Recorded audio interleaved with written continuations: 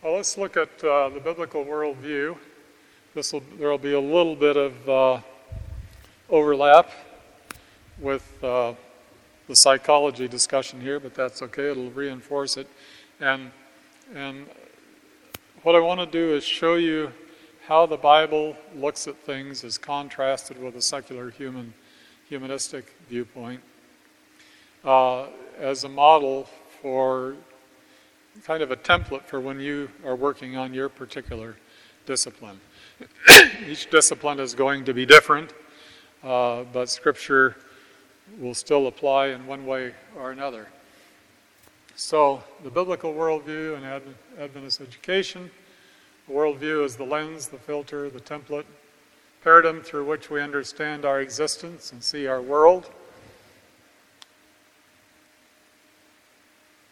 And so, our concept of God, our world, other humans, and how we're going to relate to them, what truth is, freedom, history, origins, role in life, concept of the future. And what we so often do is want to create a designer God, a God that our culture will be happy with, a God that fits our cultural worldview, a God that responds to our greatness, justified by the morals of our society, fits in our notion of truth, clay in our hands that we fashion to fit our mold, which is a creation of our worldview. A designer Bible for a designer God. And so we try to make all of these fit where we're at rather than allowing Scripture to mold our lives. So Adventism brings a uniquely biblical worldview, and our purpose will be to construct this worldview and contrast it with secularism and humanism. We'll not attempt to discuss other worldviews except for one little place. So it acknowledges the Bible as foundational authority in lifestyle and thinking, as the basis of our worldview. So it impacts all of these different things. So our goal here is to teach students to think biblically rather than humanistically. So to think biblically rather than humanistically or critically or secularly. Have you heard, I'm sure you have, of critical thinking? Critical thinking is just sweeping the nation. And critical thinking, well, let me hear your critique of critical thinking. First of all, it has a lot of good things in that. Let me say that. There's a lot of good stuff in critical thinking. But what is your critique? Okay, why not? Okay. So it has that same principle of criticism, which of course is called critical thinking. There are a lot of people that try to say, no, this is different than historical criticism. It's not. It's really the same. The human mind is the foundation for all things. So that's at the basis of critical thinking, which of course is completely different from biblical thinking. Anything else about critical thinking? Yes. Starts with a position of doubt. Okay. Yes? Mm-hmm. We dealt with that quite a bit this morning. Right. But when Scripture says test everything, it's talking about using Scripture to test it. It's not autonomous Scripture. But you can probably go through some of the materials to get what we had this morning. Okay, so it makes human reason the foundation instead of God's Word. Again, just for your sake, that doesn't mean we put an X through reason, but reason is within the context of God's Word rather than over against God's Word. And it makes, for example, morals. It says that critical thinking is the foundation of morals.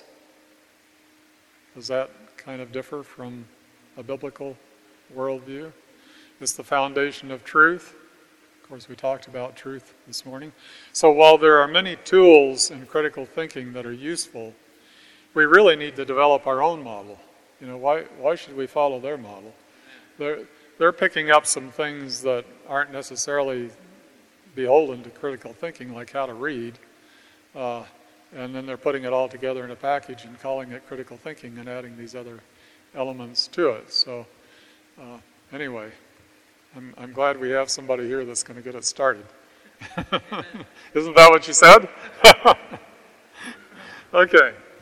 So, to teach students to think biblically rather than humanistically, critically, or secularly. Okay. If our children do not leave Adventist schools with a biblical worldview, in my opinion, we might as well send them to secular institutions. I do think there's value in finding a spouse there and finding friends there. But if you're teaching all of them humanistic worldview instead of biblical worldview, then what are we really accomplishing? So, and we did this morning, the Garden of Eden. Without God's self-revelation, what would Adam and Eve have known about themselves? Had they simply woken up one morning and they were in existence, but nobody there to tell them about themselves? Our world without a Bible to give meaning to life. The death of a loved one without the hope of the future, How does the Bible impact our worldview there? Contrast the biblical worldview with other contemporary worldviews. That's what we'll attempt to do here. So the Bible simply assumes the existence of God. God is in action when he is first introduced. And so in the beginning, God created. God is the God of history. And I know it's crept into some of our schools where they leave God completely out of history. His causative action, the fact that he's acted in history, is simply left out. But yet, the biblical view is that God is the driver of history. The book of Daniel is a good book for seeing how God acts in history. And of course, Jesus Christ also. So God is the God of history. God is the originator of and causative factor in history. Created, set up kingdoms, delivered his people, was in Christ, reconciling the world to himself. He will come again. Whereas the humanistic view, if God exists, he is caught in the flow of history. History is his master. He is to be judged by history. History is driven by cause and effect. Or if he does not exist, everything happens as a result of a closed continuum of cause and effect. You see the difference? And so when our students leave our schools, we would like them to have a biblical view of history, a biblical view of things that are taking place around them. Historical events are random and purposeless in a humanistic view. History has meaning because it was initiated by God and he is guiding it to its culmination and the restoration of our fellowship with him in the new earth. God interacts with us in history. We exist in a universe with nothing out there. God was and is active, and I won't read through all of those things there. These events never happened. Or they're explained by a closed system of cause and effect with no divine intervention. We were created for fellowship. God does not exist. We don't know if God exists. God is a distant being who does not interact with us, or all possibilities from a secular perspective. God interacts in some mystical way. We know him because people have recorded their experiences with him. So, biblical revelation, the Bible is simply a human book which captures the genius and spirituality of the human spirit, versus the Bible is the divinely inspired Word of God, communicated in history through God's chosen prophets under the guidance of the Holy Spirit. The Bible came by the will of God. The Bible came by the will of humankind. The Bible is interpreted as any other book, story, narrative, etc. We do not need God, our Father, looking over our shoulder. Under the Holy Spirit, the Bible is its own interpreter. We can understand God, our world, and how to live because of the Bible. God's revelation in nature is partial and subject to misunderstanding. It can be understood only from the perspective of the revealed Word. Nature is all that we have. The universe and this world came into existence by chance. The universe and our world were created by God with purpose. God created life on this earth, on this planet, a short time ago. Life was formulated by accident billions of years ago. Life gradually evolved under the guidance of God, if you accept the theistic evolutionary perspective. We were created in God's image. We were created by tooth and claw, by random purposeless mutations. God is our Father, we are His children. We are beholden to no one beside ourselves. God saw that creation was good. There is no intrinsic moral significance to nature other than what we give it.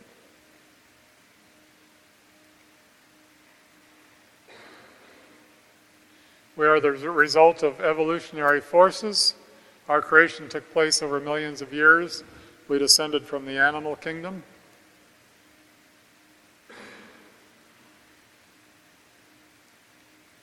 Sorry, I don't know why this thing is going slow. Our minds are absolutely autonomous. We do not need God our Father. We were created in God's image. Our God-given minds are used in harmony with God's Word. Survival of the fittest determines our lives. We were created for fellowship with God and each other. We are not our own. Marriage is between male and female. It's part of God's plan. We are our own. We can use our bodies as we like. Our goal is to restoration to the image of God. We can feed our minds and our lives on whatever, however we desire to fulfill our own purposes and aspirations.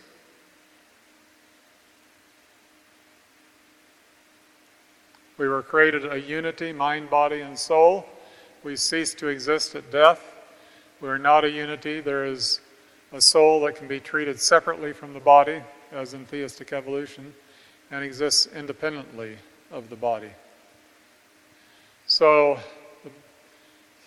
sin is a moral choice, an action or thought that is contrary to who God is. Sin has separated us from God and from one another. Sin is the result of a brain disorder or biological malfunction, not a transgression of God's law or character. After one of those mass shootings, I saw a television program where they brought a psychologist on to explain what had happened.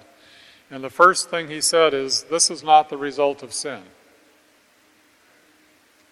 Now, why would he say that?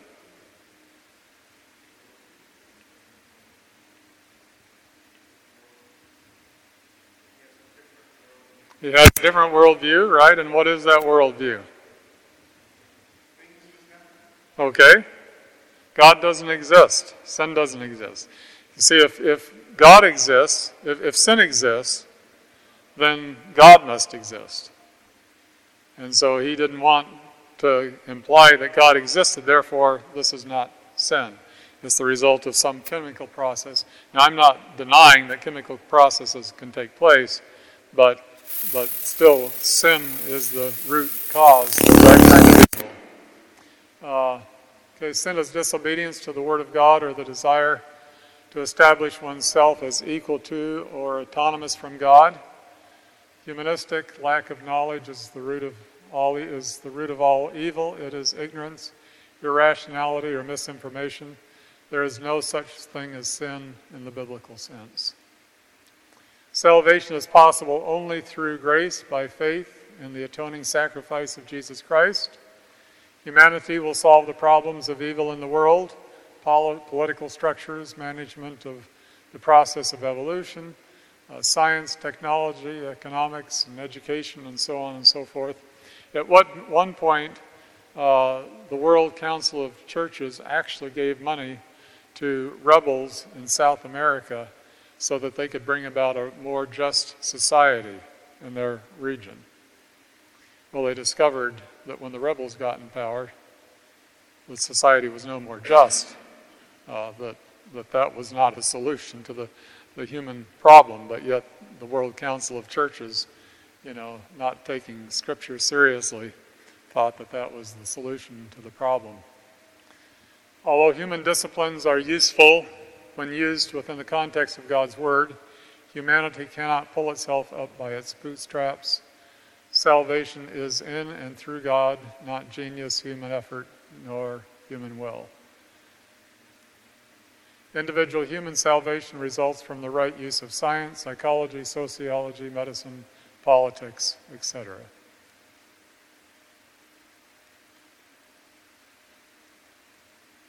So, human progress and achievement will bring about the kingdom of God on earth. The kingdom of God, heaven on earth, will be established by God Himself. God, as the agent of history, will bring about heaven on earth. Humankind, as the agent of history, will bring about heaven on earth. Christ sets us free. Our freedom is not independent of God, but enables us by God's grace to live in freedom from sin. The truth, Jesus Christ and His Word, will set us free. Humanistic, we are absolutely autonomous from any restraints from God or the universe. We are free to determine the truth. The Bible, the ability to understand the nature, let's see, we've done that one. Truth is an independent principle in the universe by which everything, including God, is measured. Or, as with postmodernism, there is no certain truth. Truth is truth for me. So, faith is itself the evidence. Faith comes by hearing the Word of God under the transforming power of the Holy Spirit. The humanistic faith is based upon rational or empirical evidence that is integrated and interpreted so as to make a projection about the nature of things. In the beginning was the Word, and the Word was with God, and the Word was God. He was in the beginning with God. All things were made through Him, and without Him nothing was made. Faith is based upon rational or empirical evidence that is integrated and interpreted so as to make a projection about the nature of things. Okay, Christ is the light of the world. Christ is the way, the truth, and the life. Human reason, experience, or existence is the light of the world. The great controversy theme, our relation to the world of God, is central to the Scripture, to the word, and to the book of the great controversy. And so, not between two principles. Some people talk about the great controversy being between two principles, good and evil. It's between two persons, Jesus Christ and Satan. Now, obviously, there are principles that come from each of them that are also warring with one another, but it's between two individuals. It's not simply two impersonal principles. The issue, our relationship to the Word of God, and we've already gone through how these decisions were made.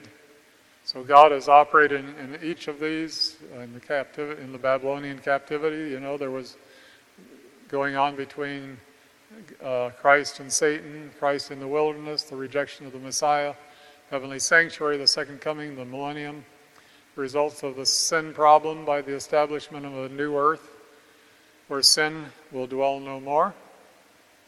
The great controversy is not just cosmic, it includes each one of us individually. Will we listen to God's word, or will we substitute our own word for that of the world around us? Will we teach our students to love the Word of God and to accept it as the guide to all of their lives, including their intellectual culture, faculties? Or will we teach them to think in harmony with the contemporary worldviews rather than the worldview of Scripture. There will be a people upon the earth who will accept the Bible and the Bible only as the standard of all doctrine, the basis of all reform. The opinions of learned men, the creeds and deductions of science, the decisions of ecclesiastical councils, the voice of the majority, not all of these should be regarded as evidence for or against any point of religious faith. So Ellen White sees us in the line of the Reformation, return to Scripture, to sola scriptura, the Bible alone, and sees us as the culmination, the fulfillment of that return to Scripture. So what do we do, with each of these disciplines? Do we study them from a secular humanistic point of view? Do we teach them from a secular humanistic point of view? Or do we use Scripture as the context, the worldview within which each of these are studied? We allow the Bible and the Holy Spirit to guide in that study. And so the question that we have today is, where do you stand? Each of us need to make a decision.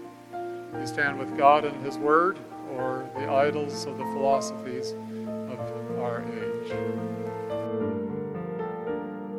This media was brought to you by Audioverse, a website dedicated to spreading God's Word through free sermon audio and much more. If you would like to know more about Audioverse, or if you would like to listen to more sermons, please visit www.audioverse.org.